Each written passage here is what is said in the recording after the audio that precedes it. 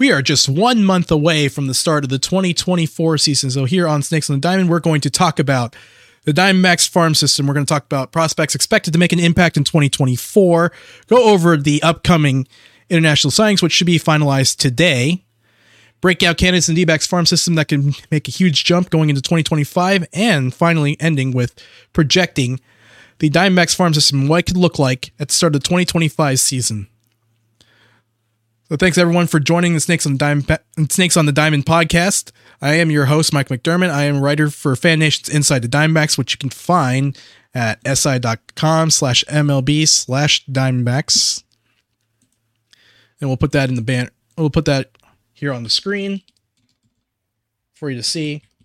Make sure to check us out there. We do a lot of cover breaking news. We do some analysis that includes prospects.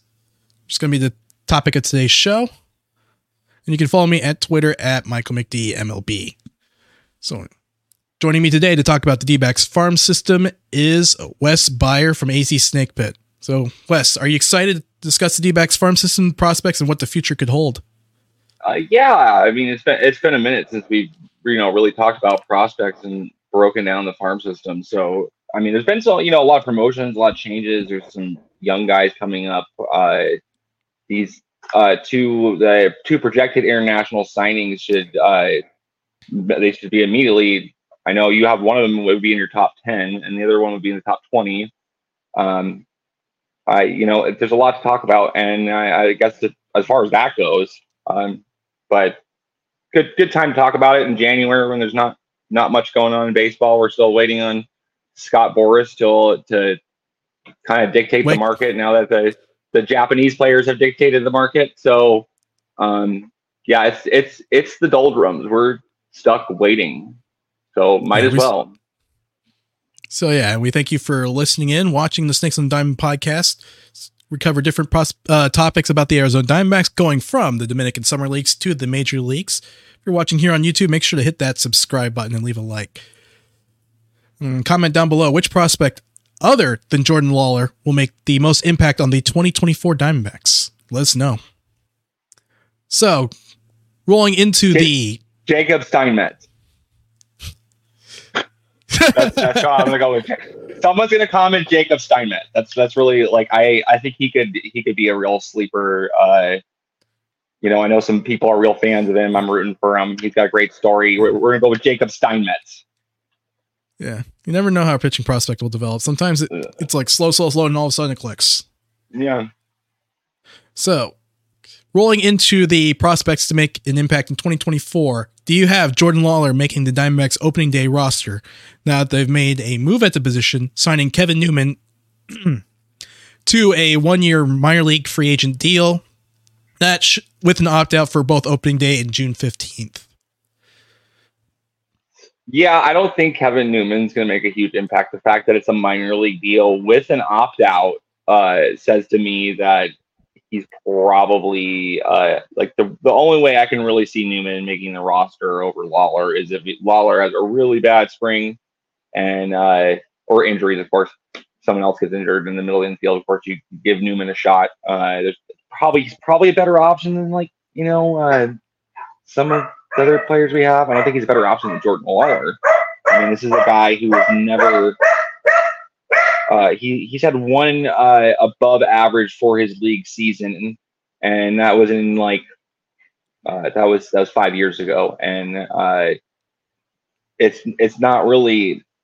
I don't really see him doing much for the Diamondbacks. So Jordan Lawler, I know a lot of people are down on him over him basically riding. He rode the bench. He wasn't really given the opportunity to progress.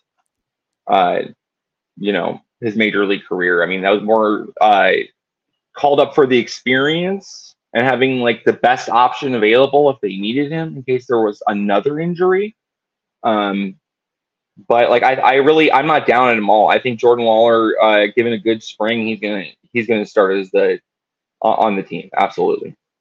So yeah, the way that currently plays out, I expect Newman to, unless he completely struggles in spring training, the D-backs may go with a Perdomo Newman platoon at shortstop, which isn't much. Obviously, Perdomo obviously Newman's in there to cover the left-hand side of the platoon like Nick Ahmed was supposed to last year. You go with because Newman has a little bit better numbers against left-hand pitching, whereas watch Perdomo, he struggles to get the ball out of the infield against left-handed pitching. You go with that, and you have Lawler get everyday at-bats in Reno. So, because when you call up Lawler to be the shortstop, you want him playing close to an everyday basis, and if he's not ready for that, there's no point. Yeah, if he that's the whole impetus behind that. That's the main thing, So, like, you want to see Jordan Lawler playing every day. If that can't happen at the major league level, then that's a possibility. I know both of us prefer Lawler as the give him the everyday shortstop job. Have Perdomo back him up in second base. I know you probably would prefer that too. I know I do. Long term, I would prefer that. But if Jordan Lawler's not. I mean, when you look at Jordan Lawler's 2023 season, he struggled once he got called up. It wasn't like a case where they just rode him on the bench. It was a case where they wanted it to work, but it just didn't work. Yeah. The way I look at that is that he also really struggled to start out the year in Reno. And I think that's the case. Amarillo. I don't think he struggled for a single at bat in Reno. Okay. Yeah, you're right. It was Amarillo. But like he does seem to struggle a little bit to start the year out and at new levels. I would be very surprised if he doesn't make the adjustments he needs in spring training, if he hasn't already made the adjustments. And he ends up with the starting shortstop job. I would be really, I would be more surprised. I would be more surprised if he starts the year in the minors than if he wins the everyday starting shortstop job. Yeah, and then we talked about Jack and I talked about this on the last video. If you can't, one option when this was before the Newman signing, this is like hours before the Newman signing. I actually published the video the same day it broke, but obviously with Perdomo and Newman, you kind of have an idea what you have. Jordan Lawler, you're not 100% sure because the sample size is pretty low. But yeah, you look at in Jordan Lawler's case, the bad ball metrics weren't very good. He was struggling to drive the ball, hit it out of the infield. Yeah. And that's something you don't want to necessarily see in your lineup, and that's lineup moving forward. And they want to make sure that he's doing that in Reno before they call him up to the big leagues, is my guess. That's a good possibility. I mean, if the team does that, and it seems like that would be something that they're sticking with a plan for him. It's not, he did seem he did seem overmatched. I think if the team wasn't in a playoff race, he would have gotten the at-bats. He would have gotten the at-bats. That's a kind of damned if you do, damned if you don't situation where, they were in a playoff race and went on a World Series, like an unlikely World Series run. And that's not, that was not really like something that they foresaw per se. So, I think that could happen. That probably is more likely than what I'm saying. I would be surprised though. Yeah, and I was going to say, Jordan Lawler's last at bat in that World Series Game 4, even though the game was over, it was pretty impressive. He went from 0-2 to a walk, and that led to a ninth inning rally that forced the Rangers to burn their closer that night. Yeah, that shows a lot of maturity as a hitter. That and I think I would hope that he has learned a whole lot from that experience, and I think he's a better player for it because it helps build just overall for the team's bigger picture. It helps build cohesiveness with the team of having, a guy who they plan on being there long term, be there, from the beginning of their first, real playoff run as a team. Yeah, because Lawler's probably the third most important player on that 40-man roster if you look at the long term, and I'm talking like post 2025 long term. Yeah. Because then you got Carroll, and you also have Fott as key guys. Obviously, Carroll's the face of the franchise, and Fott's your most successful pitching prospect development under this current front office. Moreno. Yeah, and also Moreno too. I forgot. He's got 5 years left. Yeah. I also want to keep the position players. God willing, yeah, he'll be around for a while. I mean, yeah, I would say the same thing. He's an important player, and it's like that was good. It's very good for them to give him that experience. I'm sure. I know he's been him and Justin Turner are the same agent, so that's why they were spending time together. Yeah, there's no fire to that smoke. There's no fire to that smoke. So I don't know what he's been doing this offseason, but at least he's hanging out with other, MLB hitters and learning from his colleagues. So going beyond Lawler, which other prospects do you figure will make the biggest impact on the D-backs 2024 season? If we're going to exclude Ciccone and Jarvis, that's a tough thing to say. Andrew Saalfrank has a really exciting arm that, be able to contribute in the bullpen. I think it's more than likely that Blake Walston will at least appear on the major league roster at some point this season. I don't know what we really have in him. I just think that it's very likely that he's a guy that will be called up. So yeah, I'm going to interject here. So if we talk about the start and how would Blake Walston appear on the roster, obviously Hazen kind of defined the pitching depth. You have your top four of Gallen, Kelly, Rodriguez, Fott. But then when Hazen was asked about this, when they introduced Rodriguez back in about a month ago, he mentioned Tommy Henry first and then Ryan Nelson. So that's your fifth and your sixth starter, if we read between the lines. And then obviously you have Slade Ciccone, Bryce Jarvis in the mix as well. So Blake Walston to me entering the season is their ninth starter. Yeah, that's about right. And it's one of those things that I think that there's going to be a bullpen game. You're going to need a live arm at some point. He is very likely to be one of the live arms to be called up. I'm not as far as I'm saying he's going to contribute as a live arm to give other arms a rest. So yeah, and guys are gonna get injured. You need 9 to 10 starting pitchers to get through a season. I think Human Lin is probably more likely to pass. He's more likely to pass him on that depth chart there. If he's called up, I wouldn't be surprised in September maybe. Yeah, I would not be surprised if Walston does a lot better converted to a reliever. I don't think he's really a starting pitcher, but that seems a more likely route for him to contribute. Jorge Perosa is a guy who's been around forever, who is really like an ideal kind of fourth, fifth outfielder. Does not have much, if at all, power. He's never going to hit more than 15 home runs in the major leagues. But he can steal 20 bases, give good defense. He's a guy that could see them trying out, especially if Dominic Fletcher doesn't take off or Jake McCarthy has issues. Still, that's a possibility too. Or an injury, because obviously the Diamondbacks are going to play. Gurriel's going to play 90 to 100 games in left field. Carroll's going to cover the other 50 to 60. Cover the rest of those starts, and then you have Alec Thomas is going to be your center fielder for 120 games, most likely. And then you have Corbin Carroll splitting time at all three positions. I almost say almost equally, 50-50-50 in terms of starts. So he's a guy that could he's very likely to contribute to major league level next season, just because we've gone through that. If Blaze Alexander is ever going to contribute to the Diamondbacks, it's going to be this season. I think he's passing the depth charts. He's already been passed by Lawler. By Lawler, he's really one of those things. If Blaze Alexander is getting major league time, then something's gone very wrong. Somebody's gotten hurt. Yeah. So like I said, something's gone hurt. And there's been a lot of ineffectiveness, and they're like, "Well, let's just give him a shot." And I don't think that's going to happen. Or the glass half full approach. Blaze Alexander has figured out how to control his strikeouts. Yeah. Maybe. I don't really see Vukovic or any of the other kind of tier down players, prospects really making an impact in next season.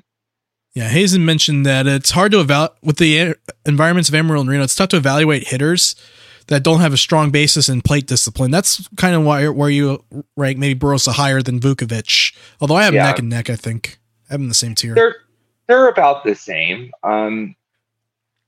Maybe a reliever like there's a whole bunch of guys that are Martinez kind of blurred together. Is obviously a big name. He could figure it out. That's one of those things. Like if he clicks, he clicks. He could be a real asset out of the bullpen. He throws like 100 miles per hour. He's one of the best arms in the system. One of the best arms in the game in terms of raw. Yeah. velocity. raw power. It's that, yeah, he's raw stuff. Yeah, he's a guy, like, if it clicks, and he, I can see him. It's one of those things you can't really project or predict that. Yeah, Martinez develops enough control to stay on the major league roster. He could, honestly, I don't even know what he could do. I mean, obviously, closer is his ceiling. And as a young arm, he can get you more than 3 outs, and that's kind of where we're just looking at what we have. Also, Andrew Saalfrank, I think, is the guy beyond law that has the best chance of making the opening day roster. We've seen what he can do in a short sample. Some good, some bad. Obviously, still has some work to do, but talking about a lefty that can miss bats with 2 different pitches. And I think the experience of facing Schwarber and Harper in a playoff series, being that guy, is also going to help him. Is going to make him better, in my opinion, because that's basically the 2 left, and those are 2 lefties that can slug better than anyone else, in my opinion. There are some other names that I think that they could fly through the system that could contribute in relief, but we're going to get into those later. So that's really that would take the bullpen. Really, the bullpen would have to be really awful for those 3 guys to end up in the bullpen by the end of the year. Yeah, those guys haven't gone through Amarillo and Reno yet, particularly. I would not be surprised. They mowed them down. So we're going to transition over from the present to the future. So for this year's January 15th International Prospect signings, the Diamondbacks are expected to sign outfielder Adriel Rodney and Belfi Rivera, both of which rank in the top 25 on both MLB and Fangraph's top prospects for this international class. Rodney in particular is the most intriguing prospect, expected to sign for $1.85 million.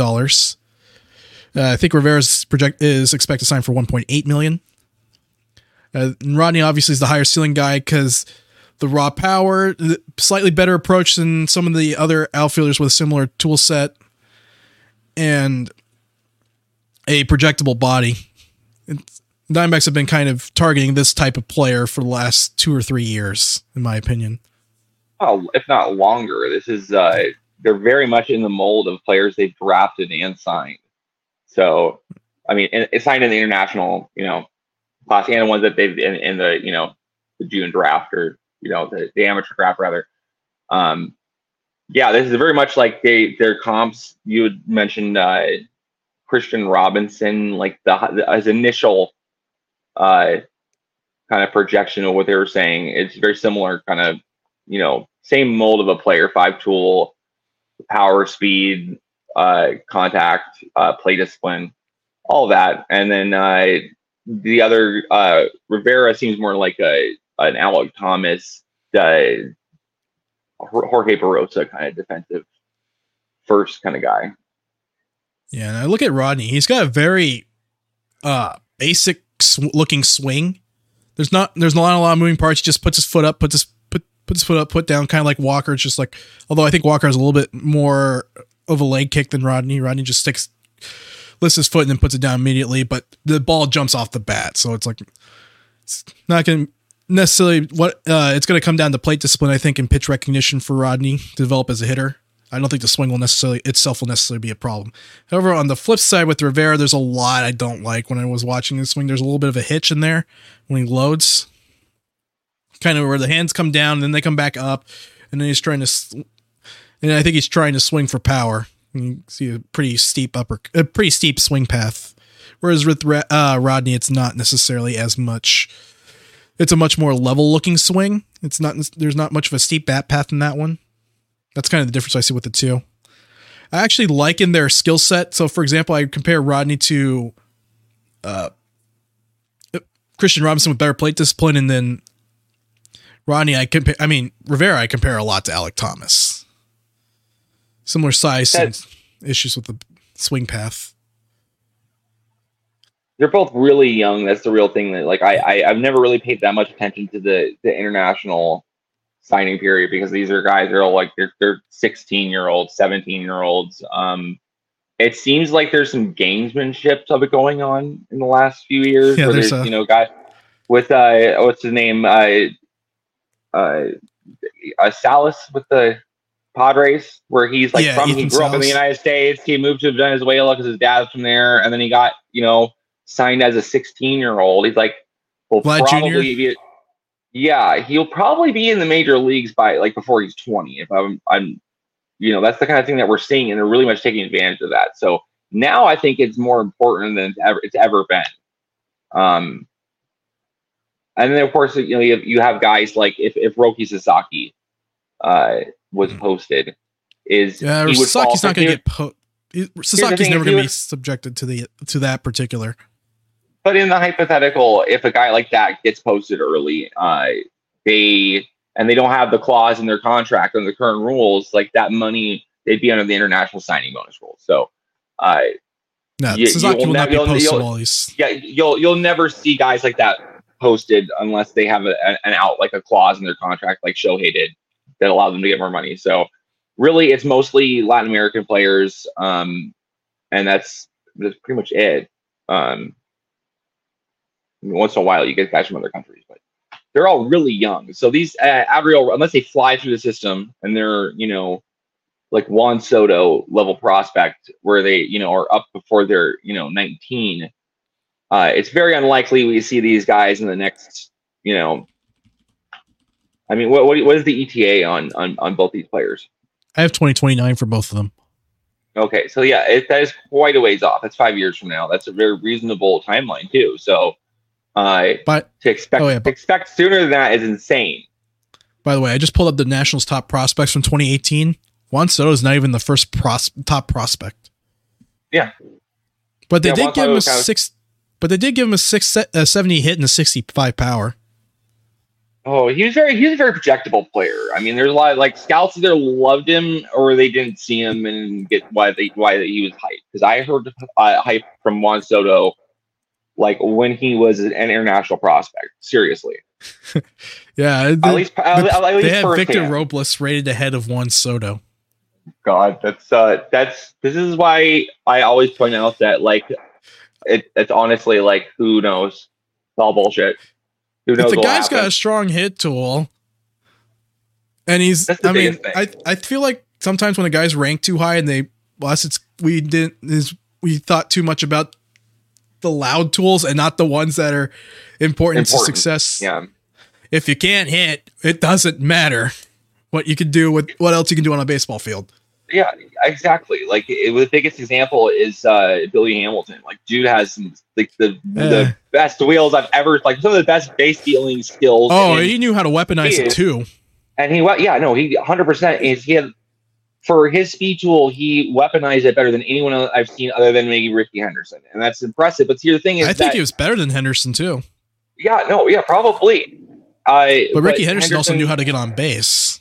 Yeah, he could draw walks and hits and occasionally hit a home run. That was his least important like tool set. Ricky Henderson wouldn't be able to steal 1,400 bases without that tool set. So yeah, you're right. That's the thing. There's a lot of guys who've been projected like, oh, this guy could steal 100 stolen bases in the major leagues, and it's like he's not going to get reach base 100. No one's going to attempt 100 steals. You have no power. I mean, Billy Hamilton was as good a player as you could get for a guy that got made outs more than 70% of the time. What Henderson you need is a guy with an insane hit tool who has no power and really good plate discipline with like max speed and really ways to weaponize his speed. That's the only way I can really see it now. There really isn't such a player right now.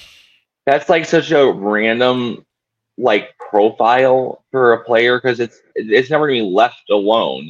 Someone's gonna be like, well, if he adjusts his swing just a little bit, he can tap into some of that power that he should have, and it's just not the way players are developed these days. But looking like going back into Radney, is he's really like I'm kind of impressed with the ranking. Like pretty highly ranked. I mean, Fangraphs has them as high as 3. MLB has them at 10. Yeah, that's a top 10 prospect at the very least in their, this signing period. So that's promising. I think that really helps. The Diamondbacks need to make more investments. I mean, they've been pretty good about investing in the Dominican Republic, Venezuela.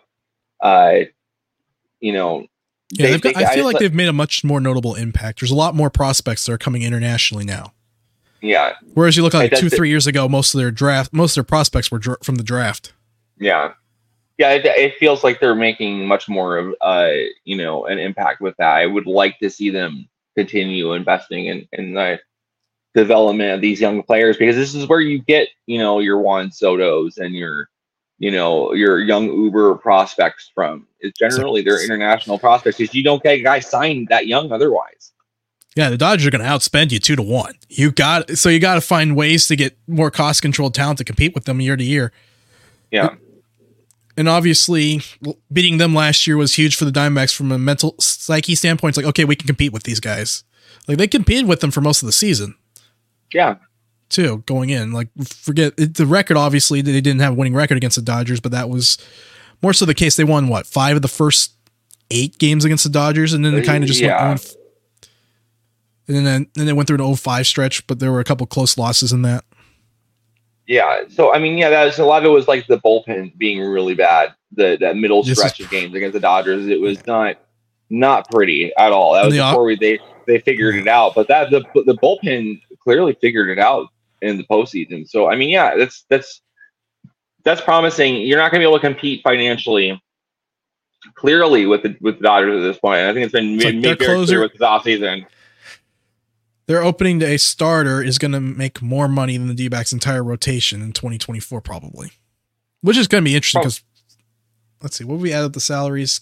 Gallons at 10, and then you got Rodriguez at 14, Kelly at 9, and I think, or was it 7? I think it's 7, and then there was a buyout, which is obviously not getting exercise options, going to get exercise. The only thing that's going to stop Kelly from getting his option exercise is an injury. Yeah. Yeah, I mean, that's kind of says a lot. Like, you're not going to be able to, the Diamondbacks are not going to ever be able to sign a guy like Yamamoto on top of signing a generational talent. Like, that's the only way we're going to get a generational talent is through this, the international, the international draft and through or international signings and through the draft. You said never, but it happened before. Ask RJ. Oh, well, yeah. Okay. So once in a while, a guy will make his off season home in the Valley, and will be like, you know what? It'd be a lot easier if I could just play for the Diamondbacks. And that does happen. Okay. That is the one. Rodriguez certainly likes that idea.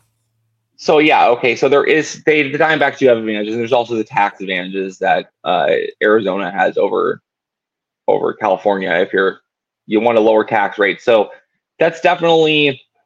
There are, that's not true. You're right. It's not true what I said, but financially, they don't necessarily have the money to just throw around like that every offseason. They don't have $700 million to throw at Ohtani or $300 million to throw at Yamamoto. Yeah, and I don't think anyone likes the Diamondbacks enough to defer like 90% of their salary.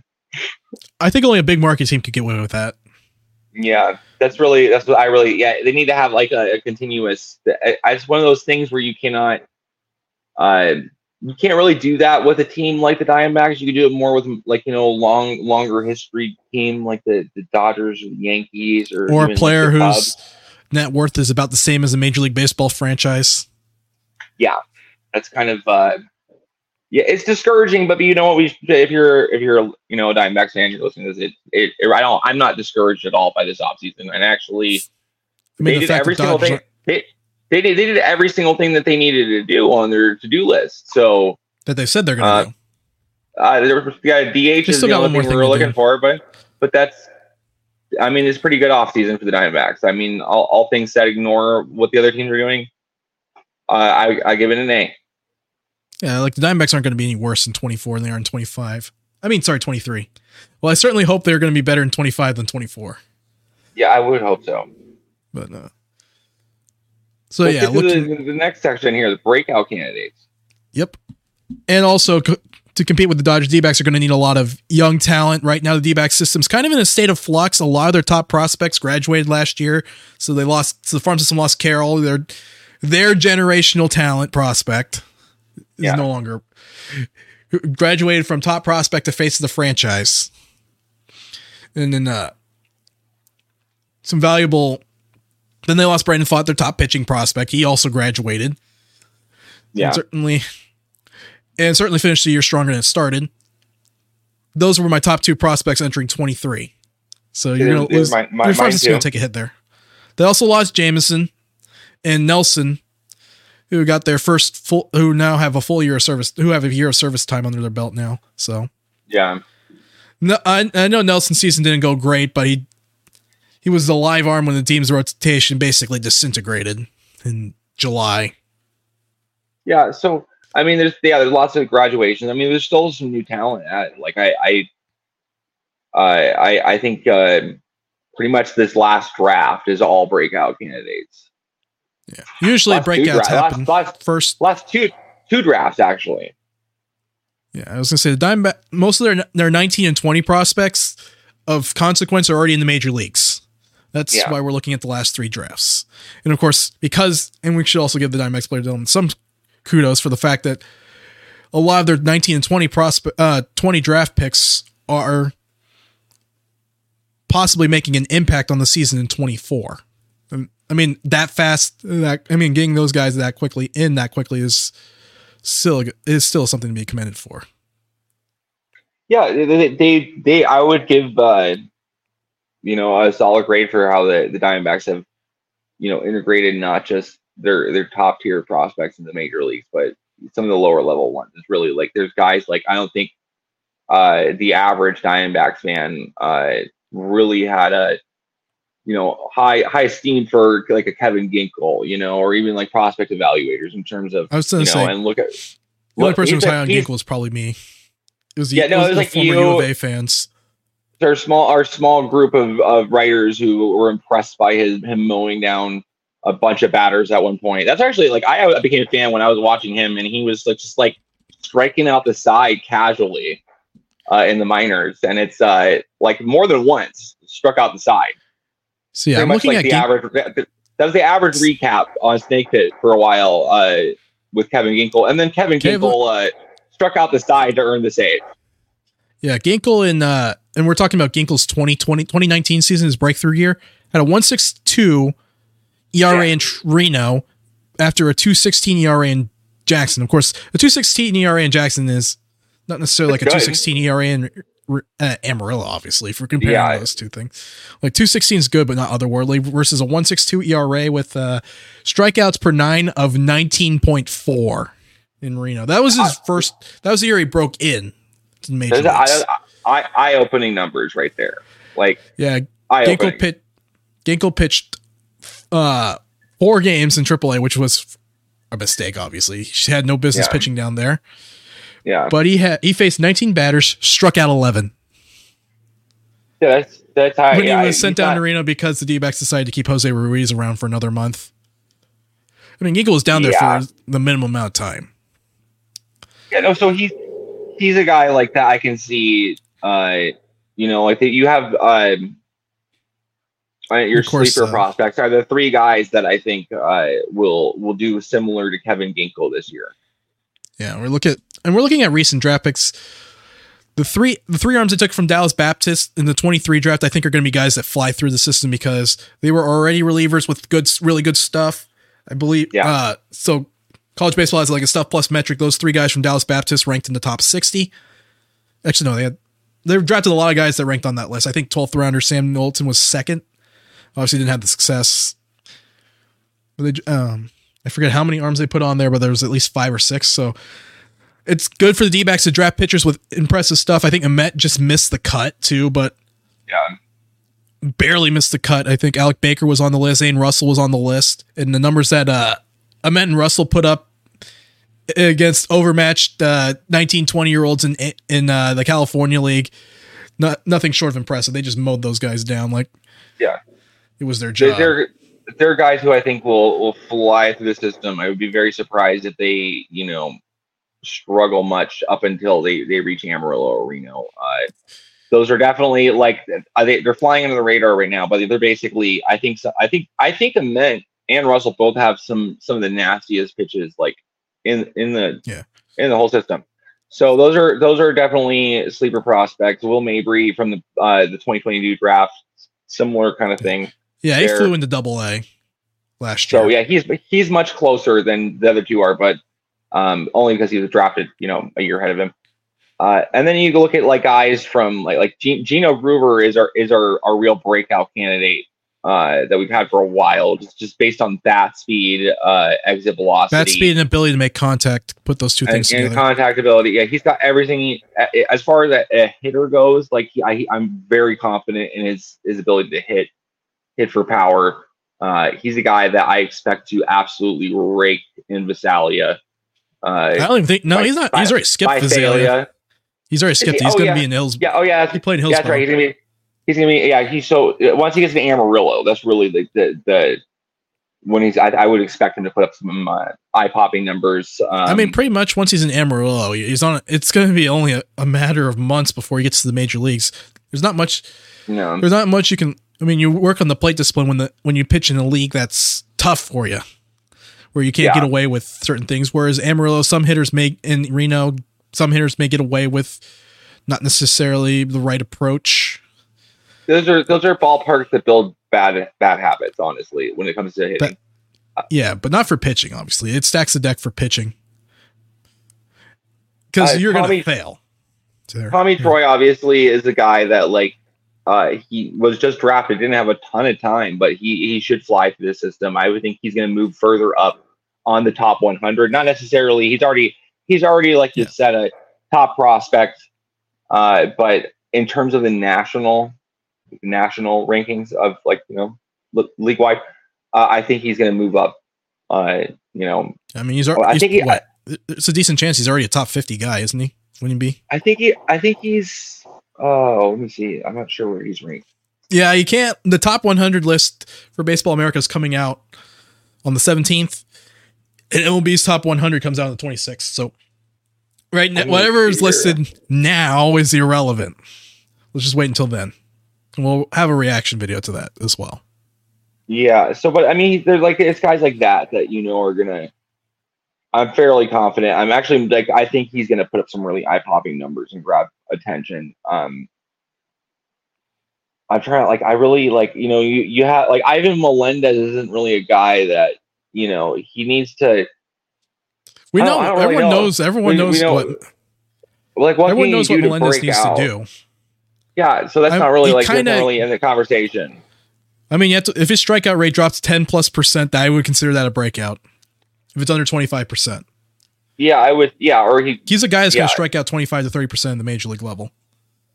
If he's still striking out 30% and when the deck is stacked in his favor, as it can be, that's a red flag to me. That's obviously the thing you can forgive the first year in the system thing. Yeah, that's I didn't realize that I do have some hope for Melendez because he did have a concussion last year and hand issues. I think that can contribute, the concussion, in terms of his plate discipline and pitch recognition. Hopefully, any lingering effects that he's had from that those can help him achieve that. I think that's really the plus the makeup that he has. I think it's more the bat path is more of an issue than any injuries sustained at the beginning of the year.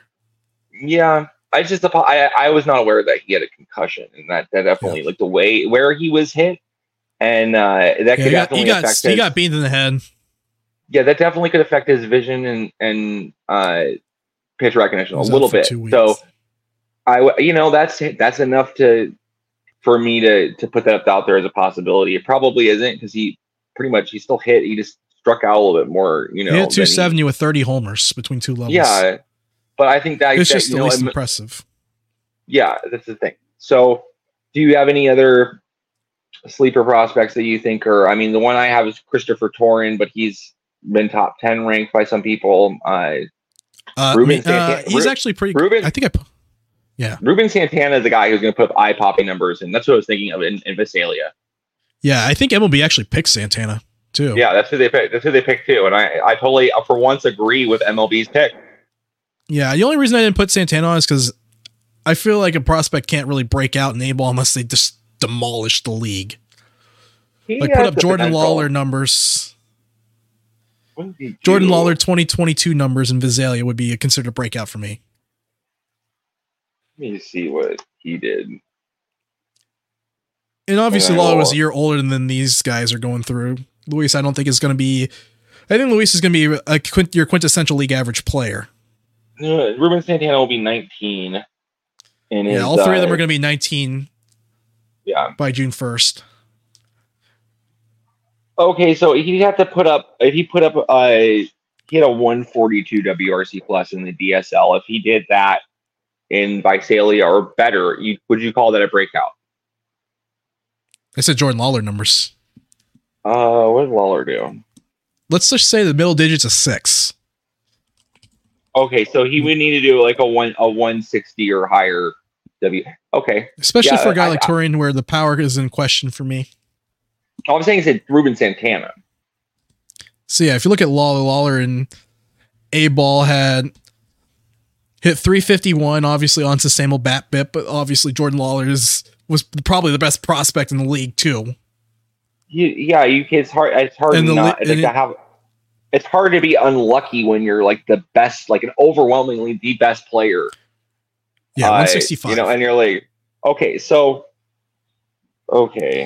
I'm looking at this. Jansel Luis, I mean, he's already, Jordan Lawler put up like 180s in the complex. Okay, yeah, those are but those are rehab. Those are rehabs. Those are rehabs. Okay, yeah, so like 165. That's doable for Santana. I don't know about. I don't think Christopher Torrin can do that. He's much more. If someone puts up a 160 WRC plus at any level, that's a breakout.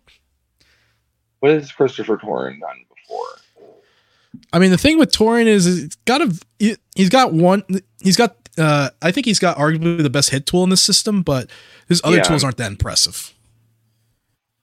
He's got really good plate discipline. I'd say his hit tool is complemented pretty well with his ability to draw walk and a little bit of speed too. Torrin, his numbers, like I would consider a breakout of like a one, like, if he can do better than what he did in the complex, he needs to come closer to his DSL numbers for me to really call that a breakout. I mean, when you look at Torrin's DSL numbers, I mean, basically half the league can't throw a strike to save their life. Yeah. And a guy that has any sort of plate discipline is going to walk a crap ton. I would assume that he's going to repeat Visalia. Yeah, so his first run through Visalia wasn't that great. That's also an 18-year-old.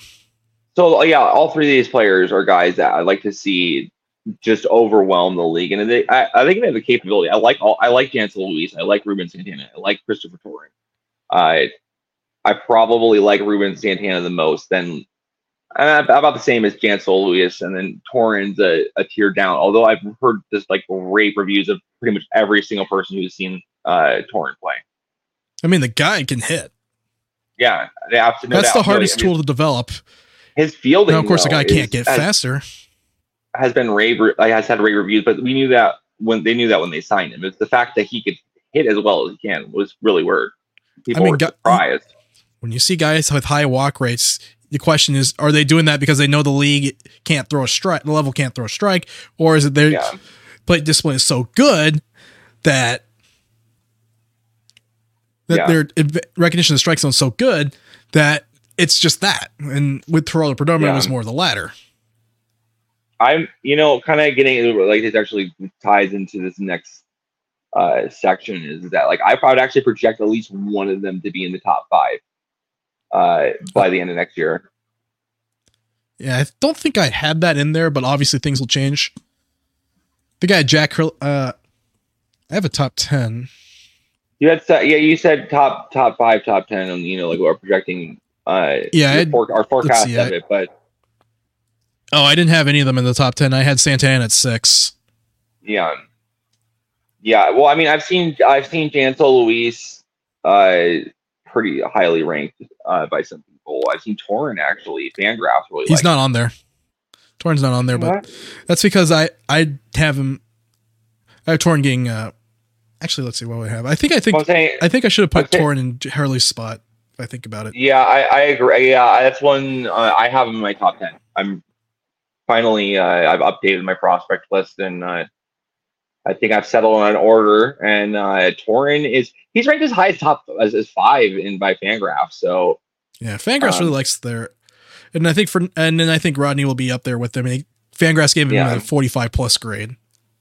Yeah, I think there were only 3 prospects that earned better than a 45 grade on their board. DeVries is going to get the second largest signing bonus in the class. Yeah, and I forget who else. And then Rodney was 3. Yeah.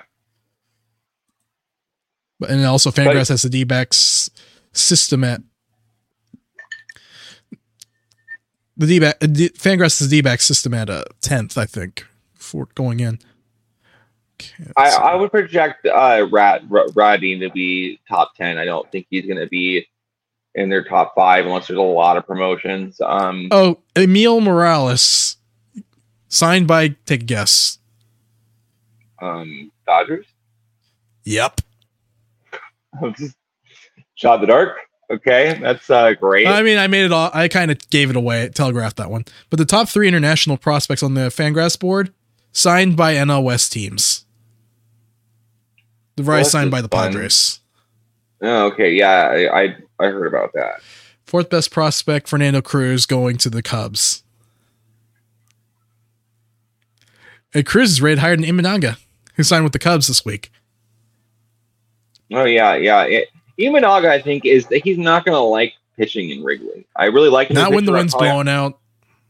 I think out of all the people, in our circle of writers, I like him the most probably, but I think he's going to surprise some people. Either that or get completely better. Like you guys are all saying, he'd be much better in a bigger park. That's He would have been better in San Francisco or Arizona, which is got the 10th lowest top 10 for lowest park factor in home runs. In Chase Field's case, it's because the D-backs have a great outfield defense for 1 and 2 that can take some fence scrapers away. Yeah. Gurriel can take some home runs away. He's tall. He has time to get back there. I would have liked that as a signing. I mean, the Diamondbacks haven't really been competitive in the Asian market other than with Korea, and the CBVL. I recognize Taiwan as the legitimate China, so that's the real issue here. Human Lin's from there. So Taiwan? Yeah, that's what I'm saying. So it's like the Diamondbacks have made inroads in Taiwan, and they're starting to. D-backs has a pretty decent foothold in the Asian markets. I will say, they've partnered with the Fighters, I think, or I think it was the Fighters, might have been the Buffaloes, a while back. Just in terms of this scouting and exchange, the whole partnership between MLB and MBB teams. They had one going on. I know they regularly scout Japanese games, but they really haven't. It doesn't feel like they have a lot of interest in Japanese players. Through the posting system, at least. I mean, the problem is you're competing with the Dodgers for these guys. Yeah, I mean, yeah, that's where we're at now. So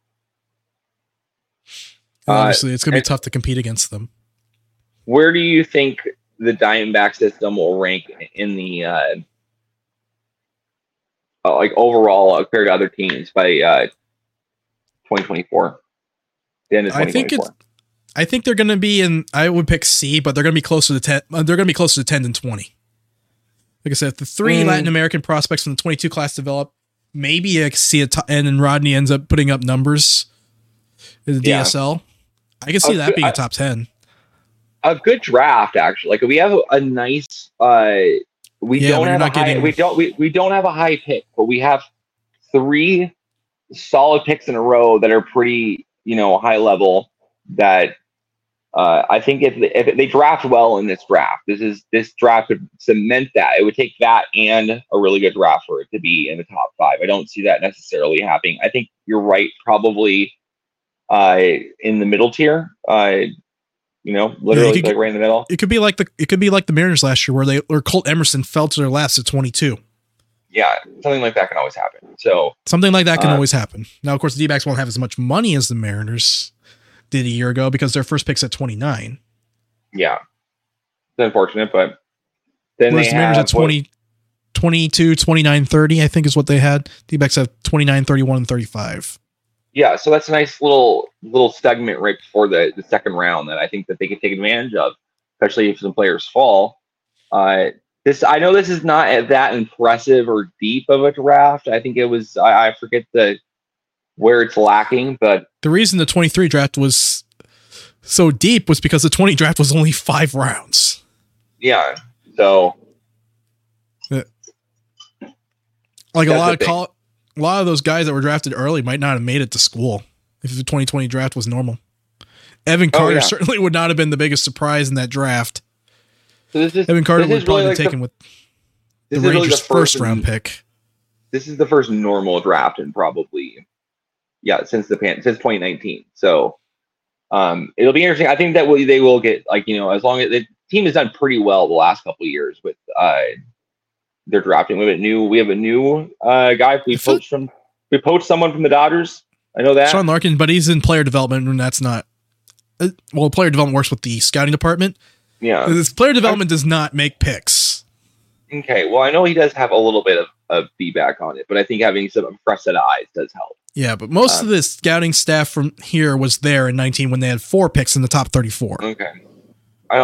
So I mean, it should be something that I think that it's good, first of all, to get these two signing, some relatively highly ranked international signings, and then a good draft along with breakouts from like Hurley, Groover.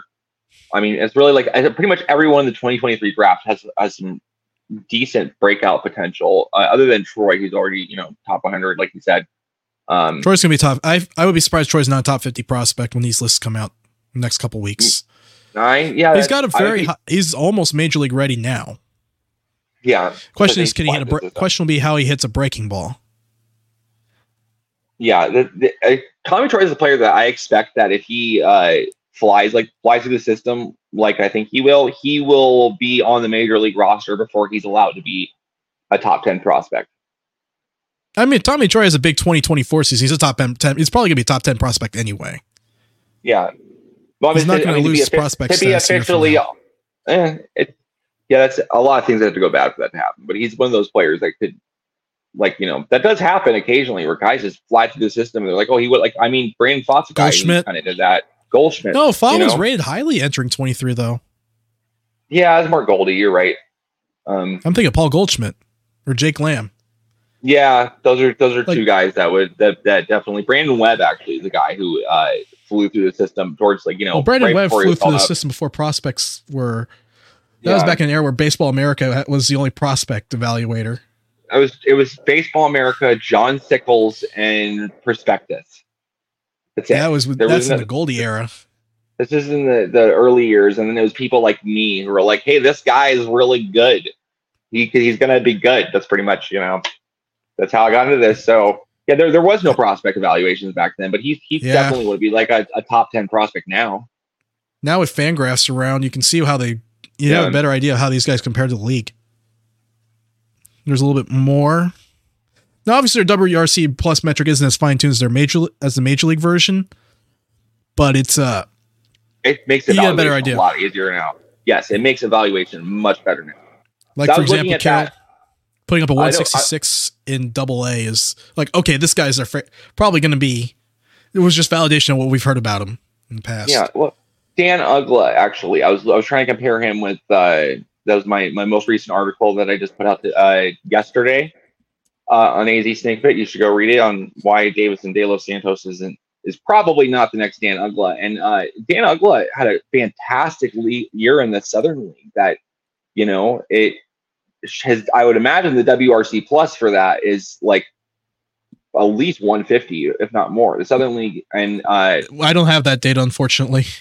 I don't have that data either. And where they were playing, I know, was a heavy pitchers park, and the way the Southern League was structured at the time, it was basically all pitchers parks. So I would imagine Dan Ugla's WRC plus in that would have been super high. and I have no idea how to if you look at compare the two. So if you look at Uggla's 2005 season, hit 297, 378, 502. So he had an 880 OPS plus in a pitcher friendly league with 21 homers. Yeah. Imagine if I was going to say Corbin Carroll put up those numbers. Like, wait, he did.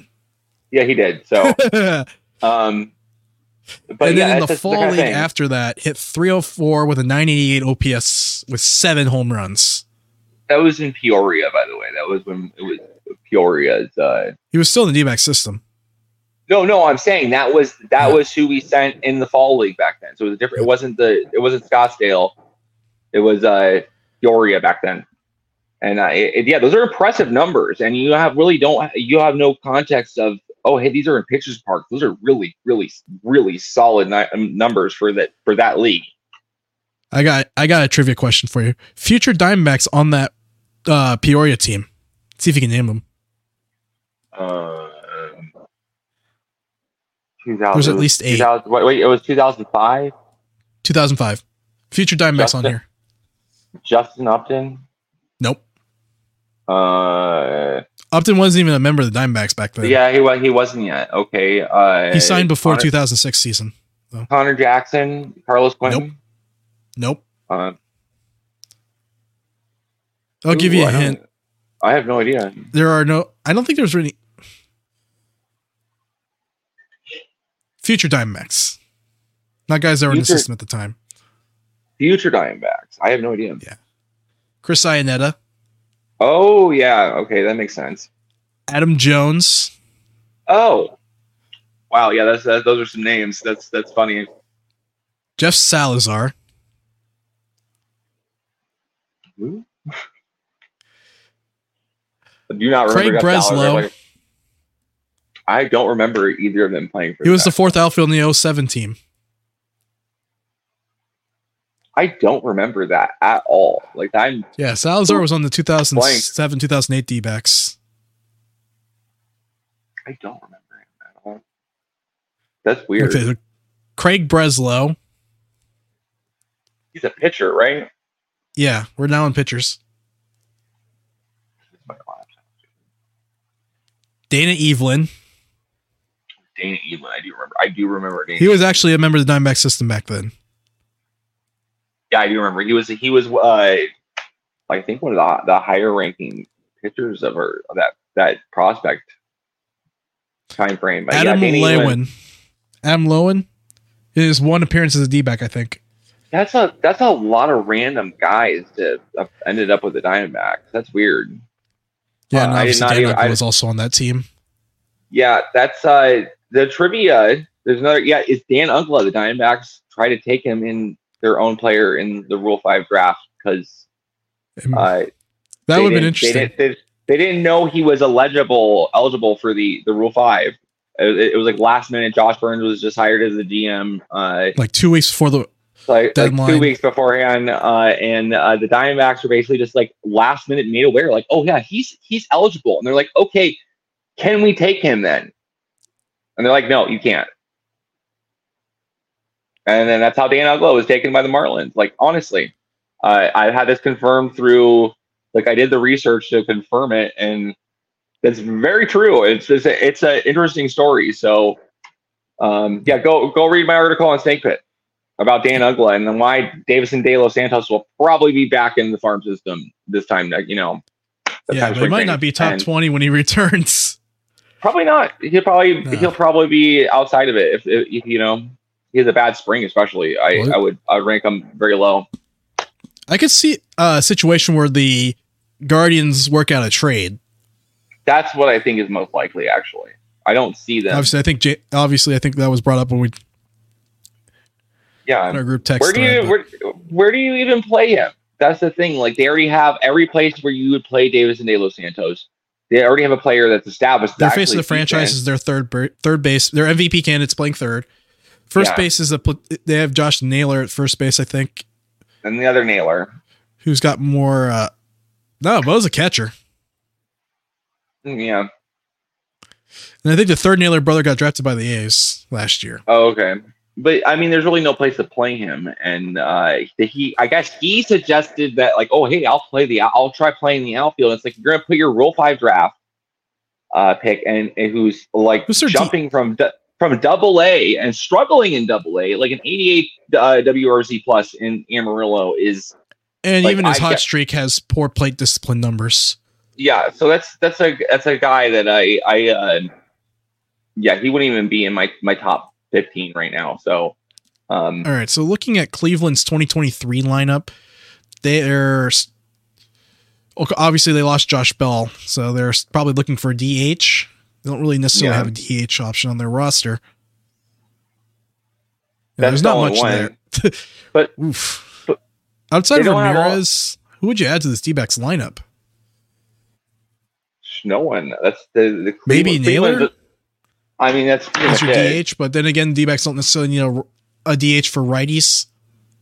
Yeah, that's the thing. Is that unless they are really sour on McCarthy, that would be. I would imagine if they're going to trade De Los Santos, if they work out a trade for De Los Santos, they'll probably get some pitching back, or a flyer. It's not going to be anything of consequence. Probably someone that's not going to be on the top 30 list. If not cash, it'll probably be someone. I don't think the D-backs will give up on De Los Santos for just cash. Yeah, I don't see them doing that either. I forgot someone suggested that to me. I don't think that's likely. I think they're going to get a player return if it's anyone. Yeah, and we'll have the news about that. So, and he's probably, and based on what Hazen said, he would repeat Double A if he was back in the system. Yeah, that's it. That's my point. It's like if the team is not confident that he's going to be, like, they're not even promoting him to Triple A. I wouldn't promote him to Triple A, let alone have him jump to the major leagues. And it's just very unlikely that he's going to make that jump, especially if it involves him playing in the a left field or something. It just doesn't make any sense to me. So he's a guy I expect to be back. With Diamondbacks if they don't trade. Yeah, the only way he leaves Diamondbacks, I think, is a trade. Yeah, I agree. That's probably the most likely, outcome for him to not come back. All right. So anyways, thank you everyone for watching. If you enjoyed the content, like I said, we covered the Diamondbacks from the DSL all the way to the major leagues. Make sure to hit that subscribe button and leave a like. And as we said at the top of the show, comment down below which prospect do you think will have the biggest impact on the D-backs 2024 season after Jordan Lawler. There are plenty of candidates to discuss. In the next episode, we're going to talk about some of the minor league signings, the backup catcher position between Tucker Barnhart and Jose Herrera. The shorts, we kind of went into the shortstop job, so we'll ignore that. And then maybe we'll put together a roster construction. And additionally, we will also react to the top 100 lists from Baseball America and MLB, because those lists are important in terms of prospect promotion incentive, although the Diamondbacks don't necessarily have a prospect that might trigger that unless Jordan Lawler has a monster spring. Yeah, I don't. That doesn't seem likely. Yeah, we'll have all the news. Like, subscribe. Thanks for watching, everyone.